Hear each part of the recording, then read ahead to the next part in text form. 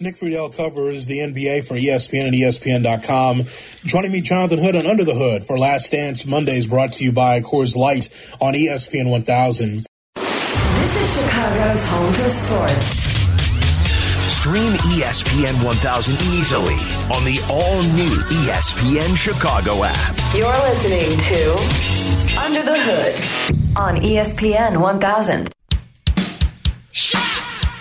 Last Dance Mondays brought to you by Coors Light right here on ESPN 1000, Chicago's home for sports. Glad that you're in with me as we review the documentary that was The Last Dance, one of the best sports documentaries that I've seen for sure. And it hits home for me as a Southsider, growing up watching the Bulls, being a Bulls fan as a kid.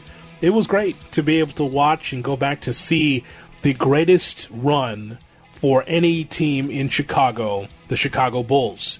And for those that didn't live that era, you were able to take a look at what happened in that documentary. But if you lived it like I did, if you're a baby boomer or a Gen Xer and you're able to see in your 20s, 30s, 40s, 50s, whatever, watching that championship, it's nothing like it.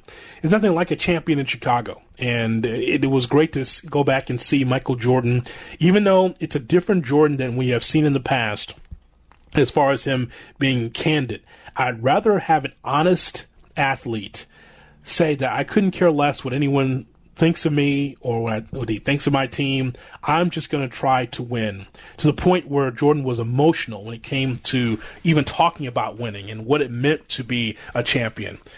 I understand that there are so many that are sensitive now. Certain things you say, certain things you do, that people have become sensitive and they don't like it. And for me, I'm glad that Jordan is the way he is, in that, you know what, he's just going to continue to break eggs until he gets that championship omelet in so many ways, right? Got to break some eggs if you're going to make an omelet, and that's exactly what he did.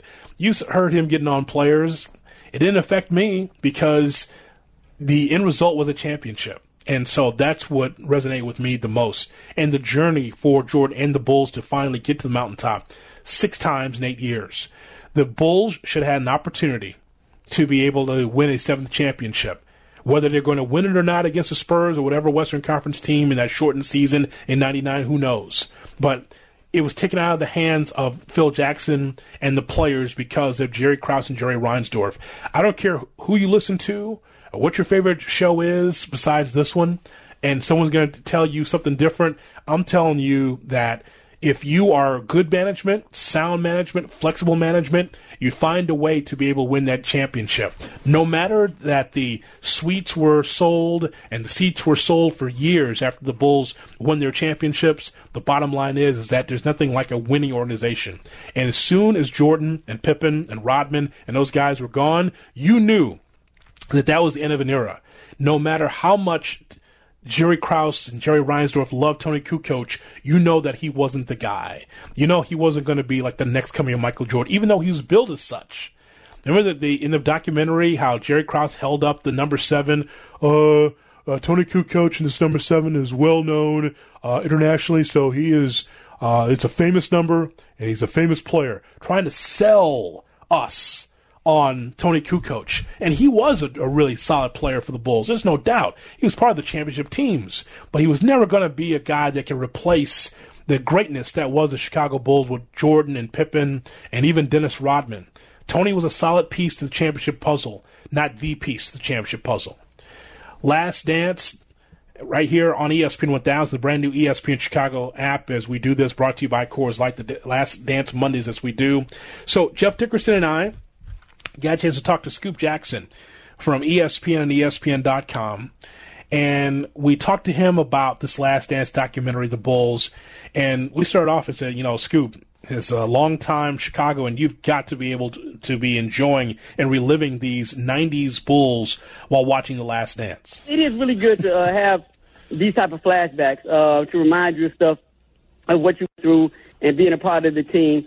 The one thing I can say to both of you all that I've said before, it's it has been difficult. I think I've gotten it down at this point. I think but the first couple of episodes, maybe like the first 4, it was hard for me to separate myself from journalists and just, go back into fan and just enjoy The Last Dance for what it is and what they want it to be, as opposed to, being a journalist and looking for storylines inside here that you knew about, and facts that, weren't like really flushed out in the dance, and trying to find where this went and where this is supposed to go and how come they didn't do this. And, I had to find a way to remove myself from being a journalist and watching this. And it took about 4 episodes.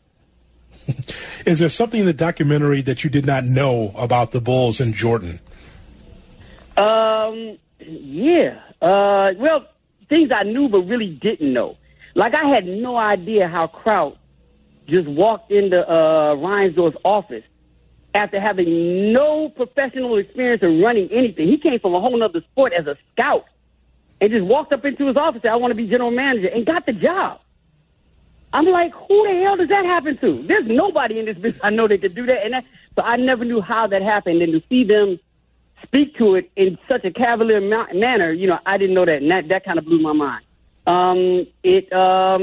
Well, something I knew that I was surprised they didn't fully disclose is the whole Scottie Pippen situation and his contract, and how for the life of his contract and a lot of the decisions he made, on the court, off the court, were connected to his contract to Tony Kukoc. And they never went in depth about how the money that Scottie made from 1991 when he signed that extension all the way to him leaving the Bulls, his money was always attached to Tony Kukoc, and how that was connected and how it played a role in how things played out, and them never dealing with that. That stood out. And the fact that they didn't highlight Tony Kukoc just as a segment, the same way they did Rodman, same way, they semi-did Steve Kerr, the same way they did Scottie Pippen. And they didn't, really pay attention to highlight Ron Harper. But us being in Chicago, we knew how important their roles are on the back end of the last 3 that they got. Tony was a big-time deal, as was Ron Harper, and that stood out to me. And that told me to ask your question, Hood, about what I learned about the Bulls, of how they really viewed them in the larger scheme of things. Because I thought they were important. But apparently to, them, if you use The Last Dance as some barometer of how important people were, then to the Bulls organization and to Mike himself, they weren't as valuable as we made them out to be. Scoop, nowadays in professional sports, we live in a world where access is just dwindling and dwindling and dwindling, and it's really hard to get to know a lot of these superstar players. What was it like from your experience covering Michael Jordan? What was that like?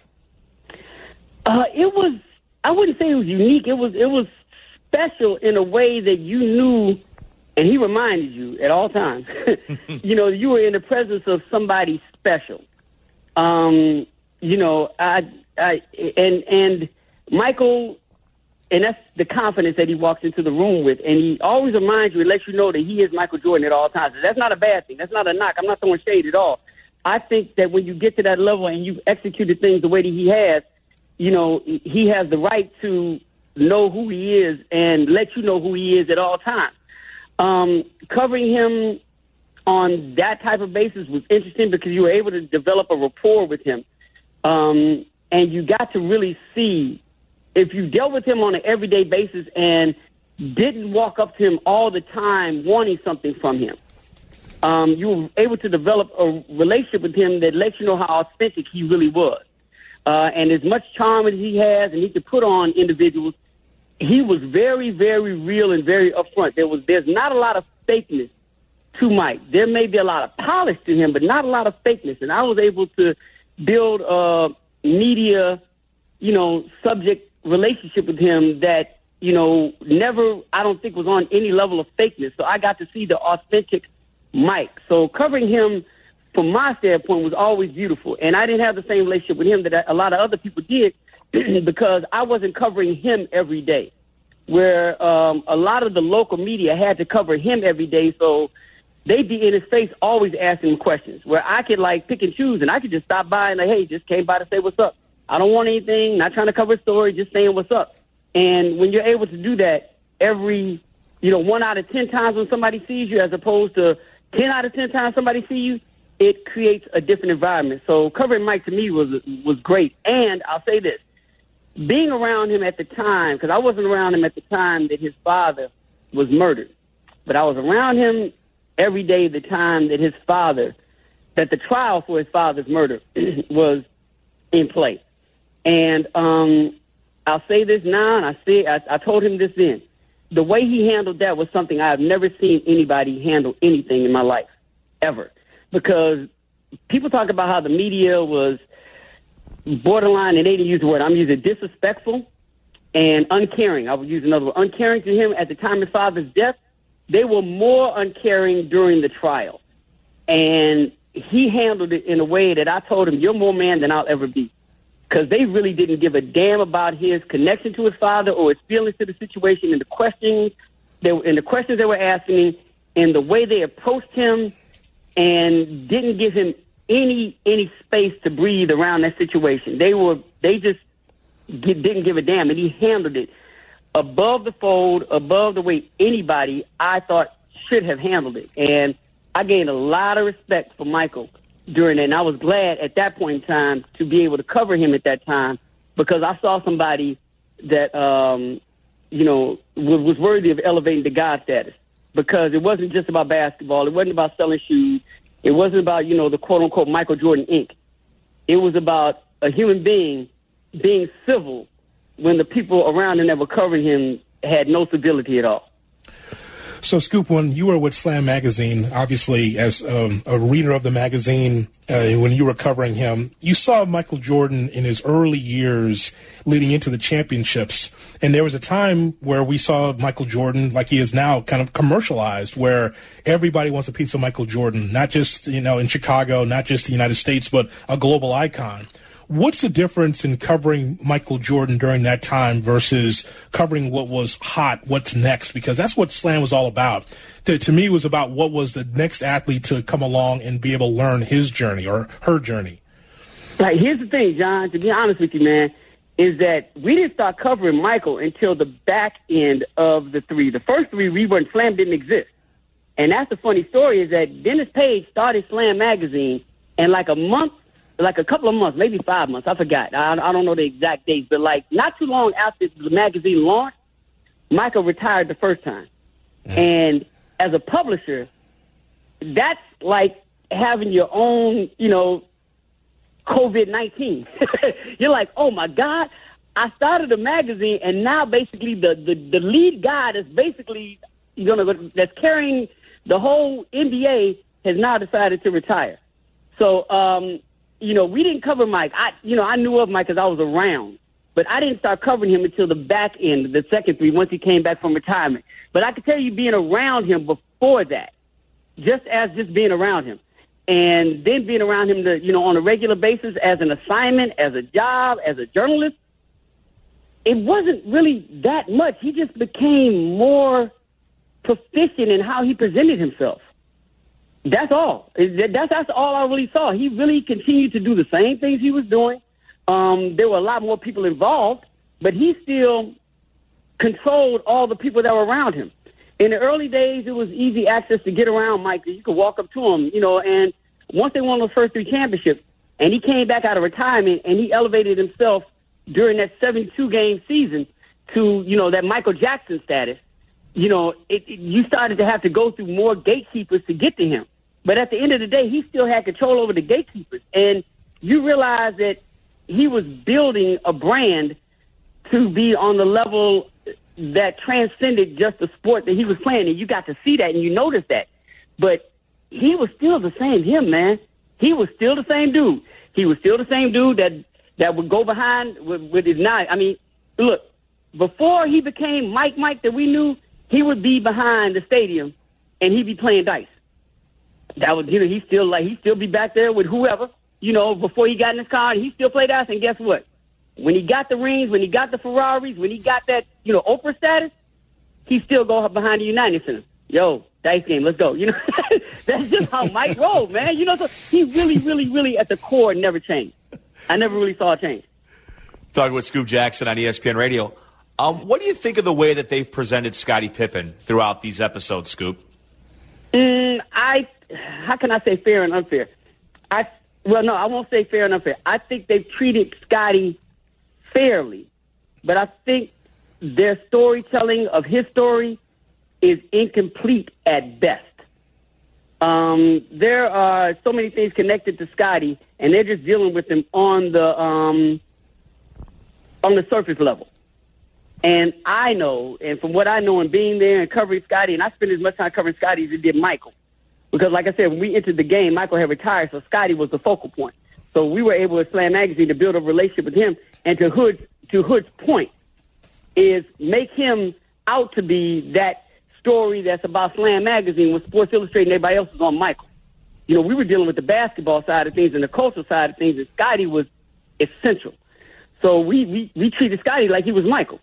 You know, so we were able to develop a relationship. And to know all the things that went on then that are not being told in this documentary, I just look at it as incomplete. I think it's fair because they're not telling any lies. They're just not telling the full story.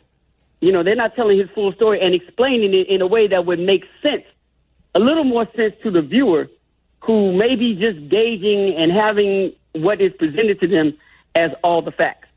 You know, and is it unfair? No, but, you know, and could it be told better? Yeah, especially when you have, 10 hours to do it then. You can find time to do that. But from my standpoint, it opens up the door for them or somebody, maybe us or whoever, it opens the door for Scottie Pippen to have his own documentary told and done and completed. And, you know, the backstories of the stories that they're telling on the surface here in The Last Dance could be flushed out. And a lot of the viewers and the public be like, oh, I didn't know that.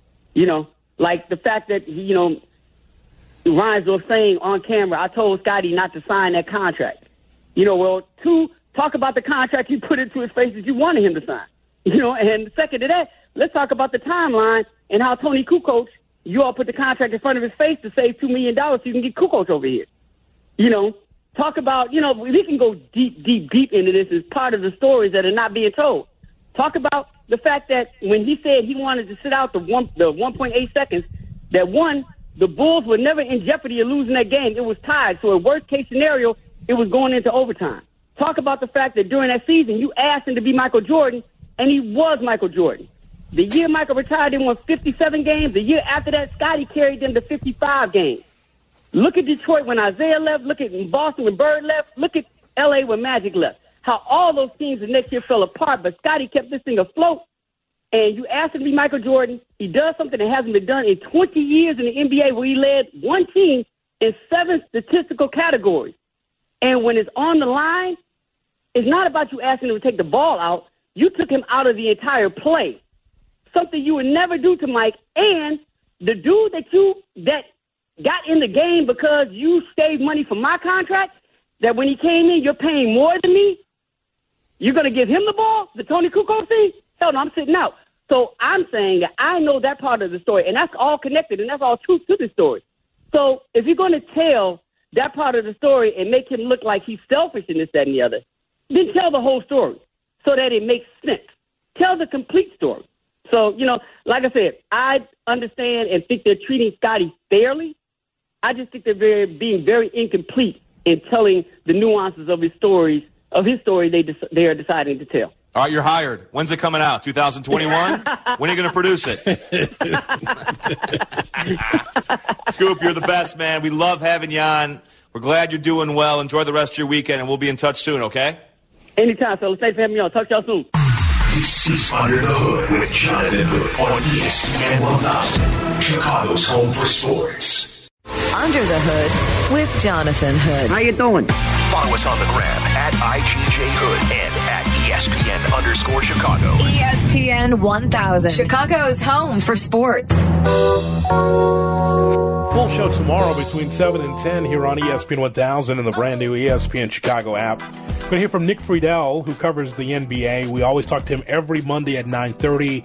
We get a chance to talk about The Last Dance together. Hope that you enjoy our conversation. We're going to have that coming up at 9:30 right here on ESPN 1000.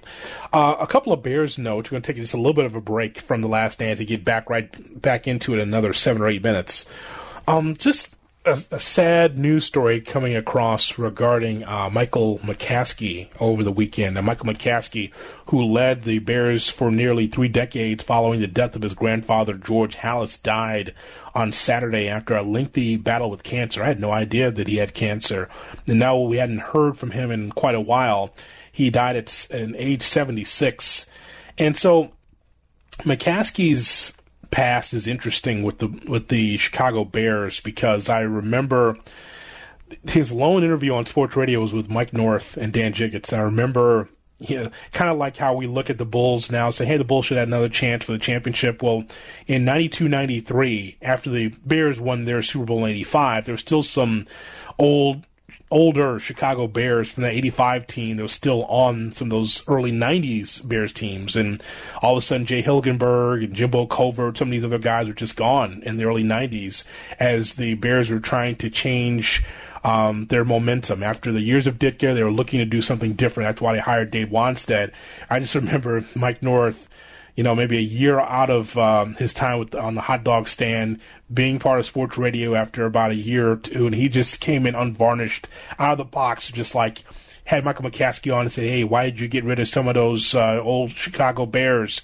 Why did you get rid of Jay Hilgenberg? And I just remember Michael McCaskey says, well, say something else that's really silly. And like McCaskey hanging up on North and Jiggets back then.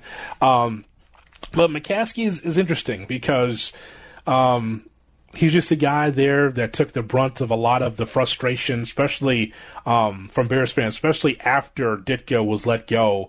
But rest in peace, Michael McCaskey, the former chairman, passing away at age 76. That's just an amazing story. And I understand that the head coach for this current Bears team was on, Matt Nagy. And we'll have more to say about this on tomorrow's show. But Matt Nagy was on Waddle and Sylvie.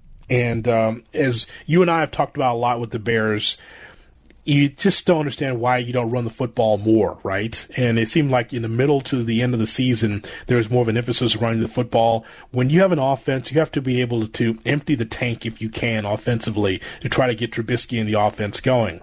The question is he mad at himself for not running the football more?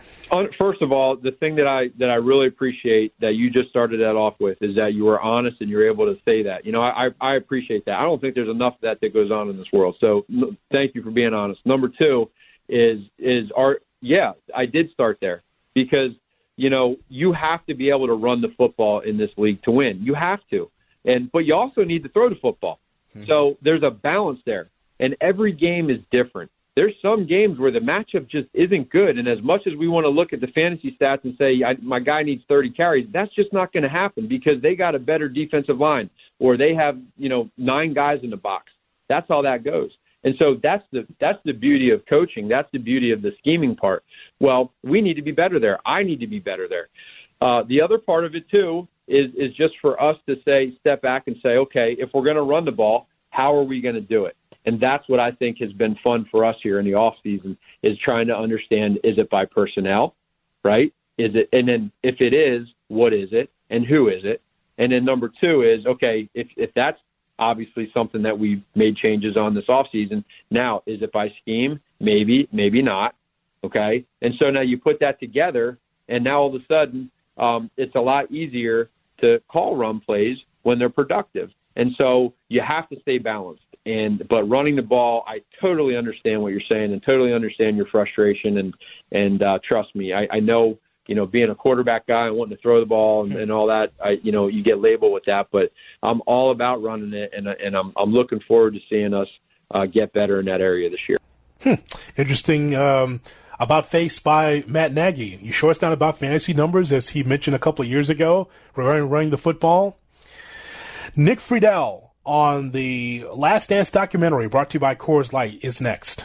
Under the Hood with Jonathan Hood. Follow on Twitter @TweetJHood. I rule the world. Imagine that. I free all my sons. I love them, baby. Under the Hood with Jonathan Hood on ESPN 1000 and the brand new ESPN Chicago app, The Last Dance. The final 2 episodes are just off the hook. What a great documentary, one of the best that I've ever seen. As we turn to Nick Friedel, who covers the NBA for ESPN and ESPN.com. He's with us every Monday to give his review of The Last Dance. Hello, Nick. Hello, my man. Boy, what a great documentary. Out of everything that you've watched, where's The Last Dance amongst them? It is really high up there, Hoodie. I still think as far as the best documentaries ever, everything is judged against O.J. Made in America.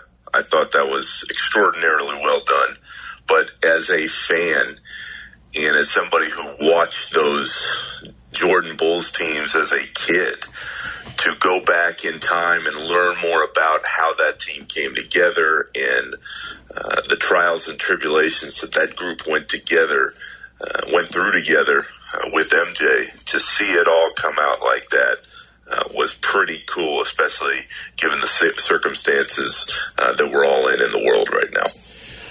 I tell you what, 9 and 10 were really interesting to me. I want to get your thoughts on just what you saw, the highlights of it. First of all, talking about Michael Jordan's inner circle. Interesting that his inner circle was not necessarily former players, but his inner circle was the security team, father figures that were around him for decades with the Bulls. That really stood out to me as far as, even with all the hype and the basketball and the bravado, he still had a circle of guys that were father figures to him and that he can call on anytime.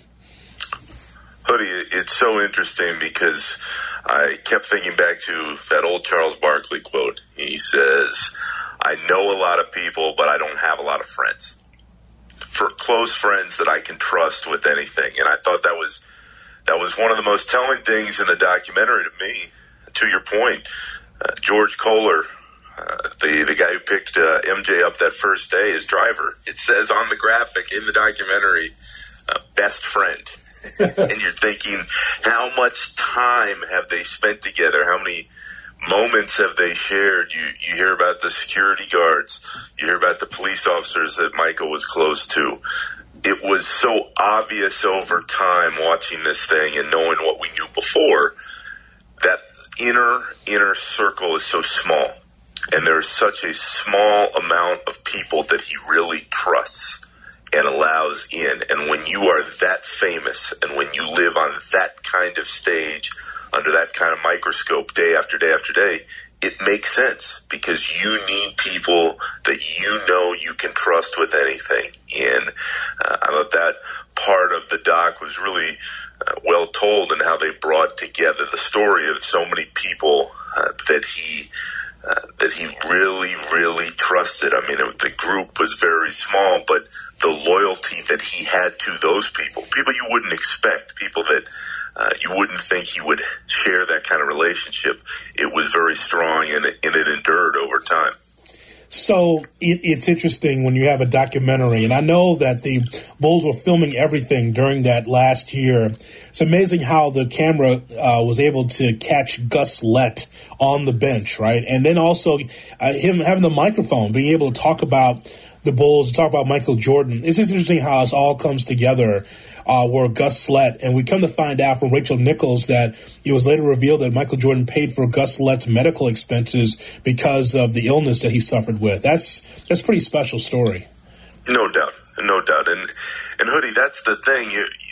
There are so many people who are learning about MJ for the first time, and maybe they're learning stories about him even if they watched him. The one thing you have always heard about Michael Jordan, and this speaks to the part about keeping those close that he trusts, it's that he is incredibly loyal. I think, again, going back to Barkley and other people around the league, that's why they don't think that Michael has done as well as an owner of the Charlotte franchise as he could, because he's been loyal to people who have been loyal to him over time. But the story of Gus Lett and him being there for Jordan over and over again, especially in the wake of his father passing, it just goes to show you that once you prove to him, you show him, to Michael, that you're going to be there through the good and the bad whenever he needs, he will show that loyalty back to you. And no matter what you think of some of the stuff that came out in the documentary, that part resonated to me because that loyalty has defined who he is over time, and it shows you part of the person that he became on and off the floor. Nick Friedel covers the NBA for ESPN and ESPN.com. Joining me, Jonathan Hood on Under the Hood for Last Dance Mondays, brought to you by Coors Light on ESPN 1000. Let's talk about the Pacers just for a second. First of all, it was interesting, 9 and 10, and I understand that all the way up to this week, Nick, that's when it was all done, right? It was all squared away this week. for it to be filmed and taped and ready to go for ESPN. But I thought it was interesting how it was ping-ponging back between the Jazz and the Pacers series, almost to give us the notion that the Pacers series was more important, definitely more difficult, right? No doubt. No doubt, and that was very clear, Hoodie. As they talked about that Pacers series, you're thinking, all right, this could be it. It was like the Jazz were almost an afterthought, a respected afterthought, but an afterthought because the Bulls thought, all right, we get by the Pacers. The Jazz are pretty much done. So to see that story unearth itself again, to remember that Michael said, we're going to win. And he never had a doubt. But in the fourth quarter, I thought Kerr's comments were very, very telling in that, hey, I started having those thoughts. Is this the end? Is that it for us? Because that Indiana team was so solid, and they had Reggie Miller, and I thought it was very interesting. Reggie saying, I didn't fear Michael. Okay, but to come out and say, well, we still thought we were the better team. Well, who won the series? Right. And in the end, that is all that matters. That's why Michael Jordan's legacy is what it is. You're 6-0 in the finals. You never went to a Game 7 in the finals. You can say what you believe as Reggie Miller. He can have his opinion. Absolutely, he has a right to that. But the team that's better finds a way to win the series. That is ultimately the last laugh. But I'm with you. When you're looking back in time and you're hearing about how difficult that series was, I think the mental relief, the burden that they got over by beating Indiana the way in which they did, gave them the confidence to say, okay, nobody's knocking us down now. The Pacers, and you can speak to this as far as covering games at Bankers Life, when the Pacers are right, that's one of the loudest fan bases in the league. I know it was for Market Square. You can see how rabid that fan base was because basketball means so much in the state of Indiana. But either Market Square or Bankers Life, that's got to be one of the loudest places that you've covered a game, right? No doubt. No doubt. And it's a point that gets lost on a lot of fans, Hoodie, and all you have to do is go back and watch those old, not only the Bulls games from years gone by, but those old Knicks-Pacers games. Oh, my gosh, just crazy. That is a city that loves basketball completely. And you forget over time just how good those teams are and just how good that atmosphere can be. But to see in that moment just how excited the city was and just how close they got, and you hear it from a lot of players, when that team is really good and that arena is packed, whether it was Market Square or now Bankers Life, there are only a handful of spots that are louder in the entire league, and that fan base just is crazy when that team is getting close to the top. Michael Jordan was very concerned before the documentary on how he'd come across. So now that we've seen all 10 episodes, how do you feel about Michael now versus before you saw Michael before the documentary? The honest answer, Hoodie, is I think he's more of an a-hole than I thought before, and I had heard some of the stories, how he had pushed all his teammates and what drove him. But in the end, and this ties back into the part about getting the final say when you win, Michael carried himself the way he did, but he will always have the last laugh because he found a way to win when the games mattered the most. And he did it over and over and over again. To me, my biggest takeaway from watching last night was that moment when they're talking about now the food poisoning game, when he was curled up in the ball on the floor after he ate the pizza and he was sick. And he found a way the next night to not only play, but lift them to victory. I mean, he couldn't even sit up straight in the chair. You find ways to raise your game when the people around you need it the most. And Scotty has gotten crushed throughout this documentary for several reasons, and people have refocused again on that Tony Kukoc moment when he sat on the bench, and it will always be part of his legacy. But I'd add this, Hoodie, and I had forgotten because I was 12, 13 years old.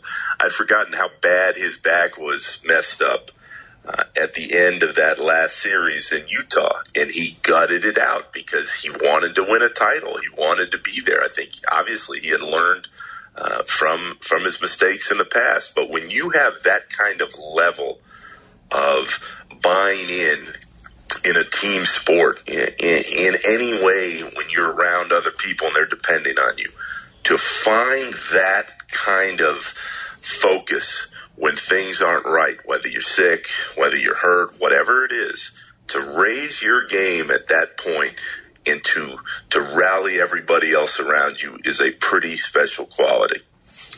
Let's dig into the pizza thing for a second. So I know you have as well, when the kitchen is closed in the hotel, you will look through the yellow pages or go on your phone and try to find a place that's open.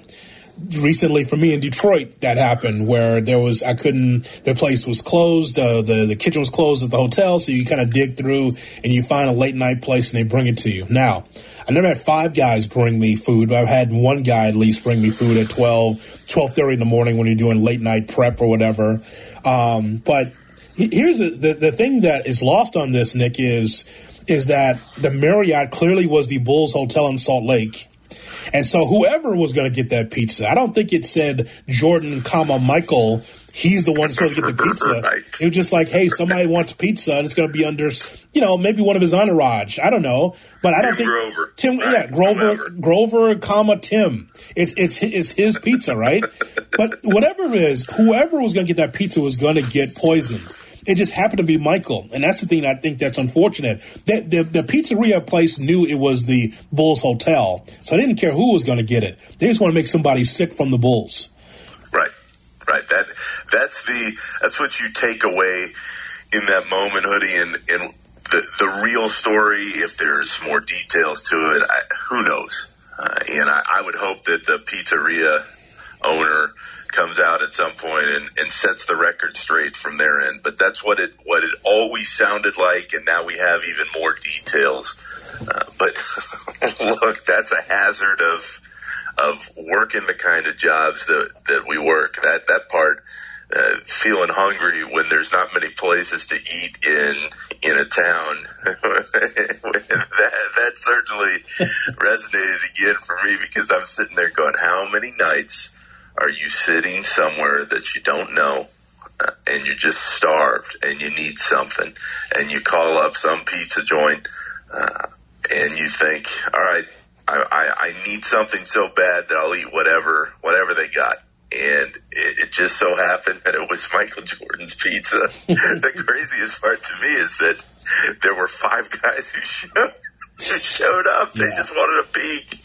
They wanted some kind of connection to whoever they could get, and it just so happened that pizza was going to the greatest player of all time, and now we have this historical footnote. But yeah, Park City, I think, is where they were.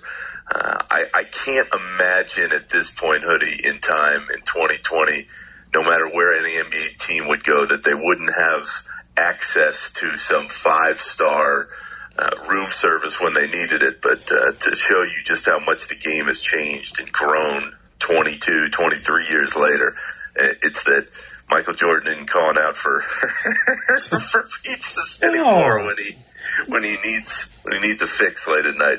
The other thing is, too, that we got to mention, I don't know if this is the way for you, but anytime I've had to have late night service, I come down to the lobby. They don't come to my room because actually the good hotels will not allow someone to be able to, hit the elevator and go to a certain floor. I don't know if that's happened for you, but for me, no, I'll meet you in the lobby and I'll bring you your money there. But to be able you're to, not telling them you're in room 610. No, no, you don't. They don't walk to your door. At least that's what I think. Yeah, exactly. Exactly. There are so many things about that story that I'm sure will come out even more over time. But for Michael Jordan, of all people, to get food poisoning at some pizza shop in Utah the game before the finals and still deliver the way he did, I mean, Hoodie, it just adds to the legacy. He found a way, and I'm sure, can you imagine being in Park City, Utah now, any pizza shop, you're like, I'm never eating this stuff. Michael got sick. I'm not running the risk here. Right. Absolutely. It's amazing. And Nick Friedel with me here on ESPN 1000, the ESPN Chicago app. So about Last Dance, the Last Dance Mondays, brought to you by Coors Light. So one of the major takeaways I get from this is something that you and I already knew, and that's just how much Krause and Reinsdorf just permeates all throughout this documentary. And I said it earlier, and I'll say it again, Nick. Whether it's the Lakers run, when the Bulls won their first championship, when it ended right there, the Celtics, when they ended their run, taking on a good Hornets team, or some of the teams they took on, I'm talking about the McHale, Parrish, Bird Celtics. Whether it's the Spurs, the Pistons, the Rockets, whomever, you allow it until the wheels to fall off. You continue to let that run go. I just think that the narrative that's out there, I understand there's a lot of hot takers that need to be opposite just so they can get clicks and calls and interest. But I'm just never going to be that show, because I'll always be the one that will always tell the truth.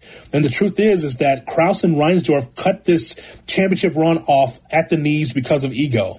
And the other thing is that, as we saw in the Floyd era, the money was already there. That as far as the suites and the ticket sales, that place is still full and still does well attendance-wise because of the Jordan years. So for generations, the Bulls have done fine financially, and so they chose the money and the finances over having at least one more run at this thing. Imagine a rested, locked-out season in which it's 50 games plus the playoffs, and the Bulls at least having a chance for the seventh run. I think the Bulls organization owed it to the players to have at least one more run at this thing, and they took it away from them.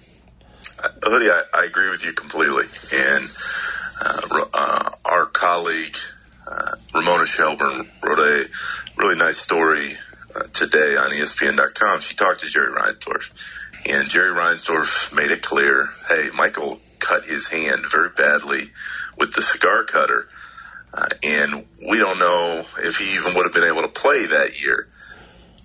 And, the finances, he talked about it in the documentary. He wasn't going to pay Steve Kerr and Judd Bushler and Luke Longley these huge deals because he didn't think he'd get the return on the investment. And everybody's going to have a different point of view from where they stand on why this couldn't have worked or why they should have given it another chance. But, Hoodie, the issue to me is exactly what you said. When you win at that level in pro sports, you should be given the chance to have somebody take the crown away from you. And those Bulls were never given that chance.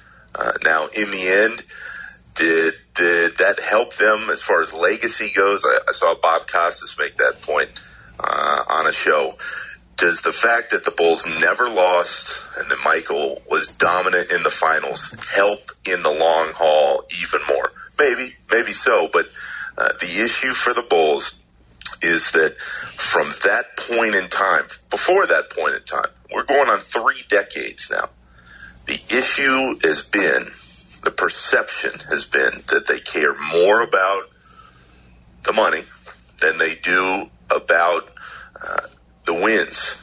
And that is something that they have had to fight against time and time and time again. And Hoodie, that to me, this underscores a lot of what we've seen within the organization for years and years and years. The optics matter. And I think finally, Mike Reinsdorf, Jerry's son, I think he's seen that. I think that's why bringing it to present day, that's why he finally made the changes that he did with the front office and the structure after years and years of Garden Pax. But the optics on this stuff matter, and that's why Jerry Reinsdorf, for as proud as he should be, and Jerry Krause, his legacy will always be that he built these teams. Part of that legacy is they didn't allow them the chance. They didn't find some way. What I kept coming back to is, and in reading so much in the aftermath of the documentary, there is so much talk about, well, Michael only wanted to play for Phil, and Jerry Krause and Phil's relationship was just busted, and it couldn't be fixed. There's got to be a way. There's always a way to make things better. When you're in a position of power like Jerry Reinsdorf was and is, you don't let them out of the room until you say, hey, we want to try this one more time. We want this to work one more time. What can we do on both sides to make this better? And Phil Jackson still could have tried to walk away, but to not allow them that opportunity, that will always be something that's talked about because we just don't see it that often. I mean, that's the other part, Hoodie. So often with these legacies, we've seen it in recent times with the Heat, with the Warriors. They get to that stage and they don't win. And somebody else beats them. And in the grand scheme of story making, again, is it better for the Bulls? Maybe people look at them differently, but they never got that chance. And I understand what Jordan was saying when he was talking about we deserved it because any champion wants to go out fighting. They don't want to be broken up by something that's out of their control.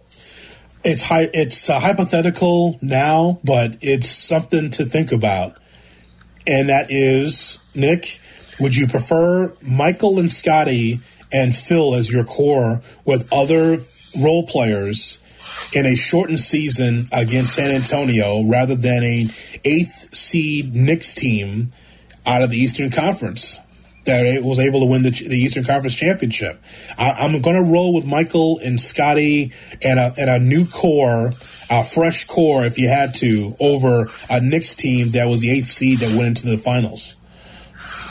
Absolutely. You can't bet against Michael and Scotty, Hoodie, after all the time that they've won together.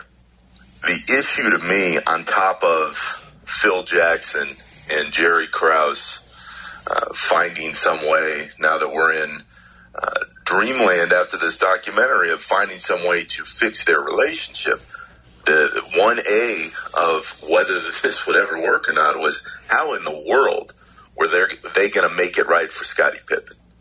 Because Scotty wanted to get paid. He felt like he had been underpaid for years and years and years. And Scotty wanted that big money that he got in Houston. And I'm not sure how that works either. But Hoodie, this speaks exactly to what you're saying. When you're the Bulls and you've won at that level year after year, you can't tell me they're watching that finals that year in the lockout. They're going, we can get through this Knicks team. Come on. No problem. And then, Tim Duncan, he's going to be great, but his time is not now. So it'll always be one of those what-if questions. But if you're a former player on that team watching this, I'm sure that really, really gnaws at you because you never got the chance to know for sure. And maybe the Spurs would have stopped them. Maybe it would have ended right there. But you know what? You didn't give us a chance to know.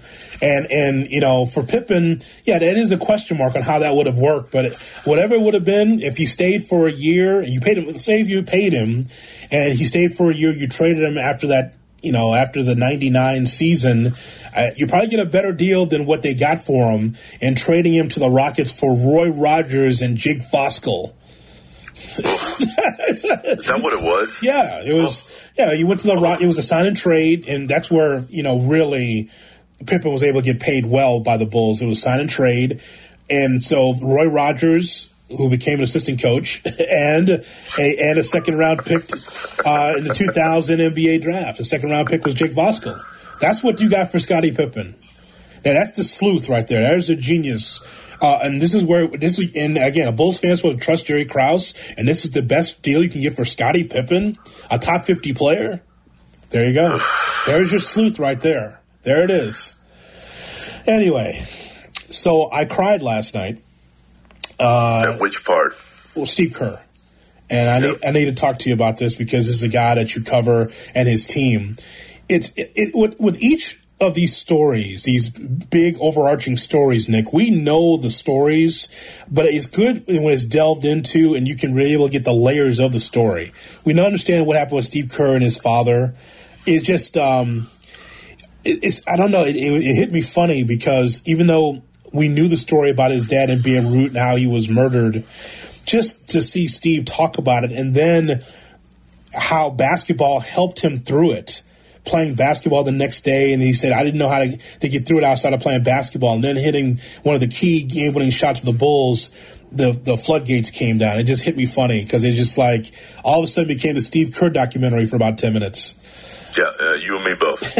you and me both. As I watched, I think what hit me just as hard as Steve's reaction, and seeing those old news reports, I mean, it's just awful, was the interview with his mom. Yeah, I'm watching that going, oh my gosh, because you realize when you go through something that is that tragic and that sudden, how much everything changes in an instant. And he's talking about, there was that scene where he's talking about a family friend is calling me at 3 a.m. in my college dorm, and I knew something wasn't right. I think that anybody can feel that. Anybody can empathize with just how sad and traumatic that can be. And it's a credit to Steve and his family that they found a way to continue on. He didn't let the loss of his dad in just the most awful of ways define what he was going to do and become later on. And I'm with you completely. I watched that, and you're so used to seeing the Michael stories and what was happening on the floor, but then to have that just kind of pop out seemingly out of nowhere, you're going, whoa.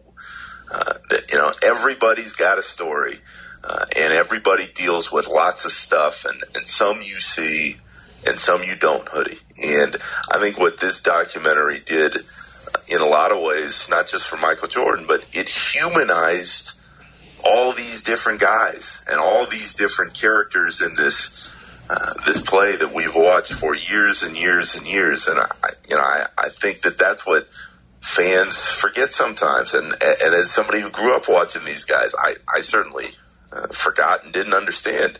They're human beings. They are human beings. Everybody goes through and processes stuff differently. And that story specifically with Steve Kerr and his family and what they had to overcome, that was a reminder of all of that for me. How can this documentary help the Charlotte Hornets? Honestly, I don't think it can. For all the reasons we described for the last 5 weeks here, about Jordan being this ruthless competitor and Jordan being the guy who wanted to surround himself with people he trusted, it's been made pretty clear, Hoodie, what Michael's flaw is as an owner. It's pretty obvious when you watch the documentary. I mean, truly, when you watch this thing, you realize that he's got that small circle of people that he trusts, and he doesn't like when people come up and try to tell him things differently because he's done it his way. And his way as a player earned him 6 rings and the moniker by many as the greatest of all time. But as an owner, you have got to listen to other voices. And you have got to get input from people who are going to not only disagree with you, but who are going to tell you that you are wrong sometimes. And the more you listen to the people who know Michael best, and it's not just a Charles Barkley thing, you hear it around the league, the more you understand why he has failed up to this point as an owner. Because Michael Jordan is the greatest competitor we've probably ever seen as a player in the league. And it's not that he stopped being competitive now. It's just, I don't think he's listening to the people that can help him the most. And when you see how that team has been run, and when you see the lack of success they've had during his ownership run, it makes sense in that regard. And until he changes the structure around him, I don't think much is going to change at all. Lastly, Nick, and I appreciate your time, you see the leadership quality of Michael Jordan. And so I'm wondering whether or not that works today in 2020 with athletes that you cover, because we're in a whole different area now with social media. Everyone's sensitivity is heightened for different people, different levels. People are more sensitive than others. So what do you think that Jordan-type leadership, how does that work in 2020? I don't think it does, honestly, Hoodie. And that's almost tough for me to acknowledge because Michael Jordan, again, as a kid growing up, that was the guy you put on the pedestal. He's the best. He could do no wrong. Why I say that is because my perspective comes from somebody who has not only watched the game my whole life, but who has now covered the league for 12, 13 years. And the reason I say it is because you're watching that documentary and you're seeing stuff behind the scenes where he is just shredding Scott Burrell. I mean, fill in the blank. He's punching Kerr. We see all these episodes pop up.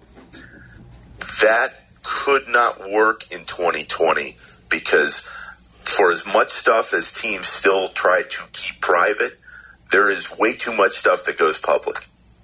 And somebody would start talking in the moment and say, Michael's a bully. Michael is a jerk. Those stories would pop up now because that's the world in which we live. There's so many more platforms to do so. You can't tell me that one of those players who was mad at Michael Jordan back in the day wouldn't have logged on to Twitter or popped off on some Instagram post and clicked, and the perception would have changed in the moment. So for as great of a player as Michael is, and again, to me, he's the best that's ever done it, the leadership style would not have worked because the world in which we live is much different and much more cautious than it was 22 years ago when all of this stuff was happening. Lastly, Nick, could you say a few words for the late Ditka's restaurant? Ditka's has closed on Chestnut Street. I spent so much time there broadcasting and, of course, having a great meal there, and you know that place intimately. Hoodie, there is not a restaurant in Chicago when I was there that I spent more money and time in than Ditka's. The staff was always great to me. It was right across the street from my old building. I mean, I would go in there sometimes twice a day, and they'd be like, "Hey, how's it going?" To see that news today was just really, really sad. And it's a reminder to me of just how bad a spot we're all in right now. And Ditka's isn't the first restaurant to have closed. It won't be the last. But to me, that was home. I always used to joke with people that was my kitchen because I don't cook. I mean, I don't usually have the time or know what I'm doing enough to know to put some meal together. So I would call down to Ditka's, go pick up dinner, and walk back home and eat it. So my best goes out to all the people I knew there over time. My pal Carlos, who waited on me for years and years. There are a lot of great people they'll find their way because they're really good at what they do. But that is a sad, sad thing for me because that was the restaurant, that and Joe's, that defined my time in Chicago. Yeah, love that place. My wife and I was there for a New Year's Eve, 8 o'clock before we went out, had a nice dinner there at Ditka's and just kind of looking out at the snow falling and kind of looking out, and all of a sudden there's Norm Van Leer. And he's just there we go. He's in a trench coat. And he's got his face pressed against the window. He sees me. And he goes, honey, what's going on there? And I said, and I just wave him in. Come on, Norm. Do-do-do-do-do-do-do-do-do. And he just comes in. And so Norm comes in and just pulls up a chair. It wasn't even it was just 2 seats, for a table. He just pulled up a third, side sitting. Oh yeah. I mean that was Hoodie. One of the coolest parts about that place was that you never know who you could see. No. There was always somebody in there, and you thought, all right, this is pretty sweet. I mean, but again, like that, it's the relationships. As you were telling your North story, I'm thinking of one of the first times that I must have gone on the jump, and I had flown out to L.A., and I came back, and Carlos was telling me that a couple of the cooks in the back were like, "Hey, man, that's the mini cheeseburger with no pickle guy." Like, that's the guy who comes in here all the time and orders that stuff. Like, that's cool. And I mean, that put a huge smile on my face, because when you go to certain places, you feel a certain way, and you just feel good about what's going on. And for me, and I know for you, that place was Ditka's. Yeah, love that place. So sad to see it go. Well, there it is, my friend, our wrap-up of The Last Dance. And next week we will break down Sosa McGuire and get your thoughts. And also Lance. I got lots of thoughts on that one. Yes. So we can get into that when the time comes. But I want to tell you, I really enjoyed that you had me on the show after all these, because, you know, it brought back a ton of memories for me in my time covering the Bulls. It made me think last night, what would have been different if Derek hadn't gotten hurt? Would they have won? You'll never know, but you have an appreciation watching this for how difficult it is to stay on top for years at a time. And no matter what happens from here on out, the city will always have the fact that Michael and Scotty and Phil, that group won 6 titles, and that was pretty cool to relive. So I appreciate you taking me down memory lane and having me be a part of it. Absolutely. And if Derek and the Bulls came close, you know the Bulls would have unplugged that dynasty as well. All right, so... I miss you. I appreciate it as always, my friend. Thank you. All right, you got it. Nick Friedel with us, breaking down The Last Dance, brought to you by Coors Light. Full show tomorrow between 7 and 10 right here on Under the Hood with Jonathan Hood. Thank you, Eric. This is Under the Hood with Jonathan Hood on ESPN 1000, Chicago's home for sports.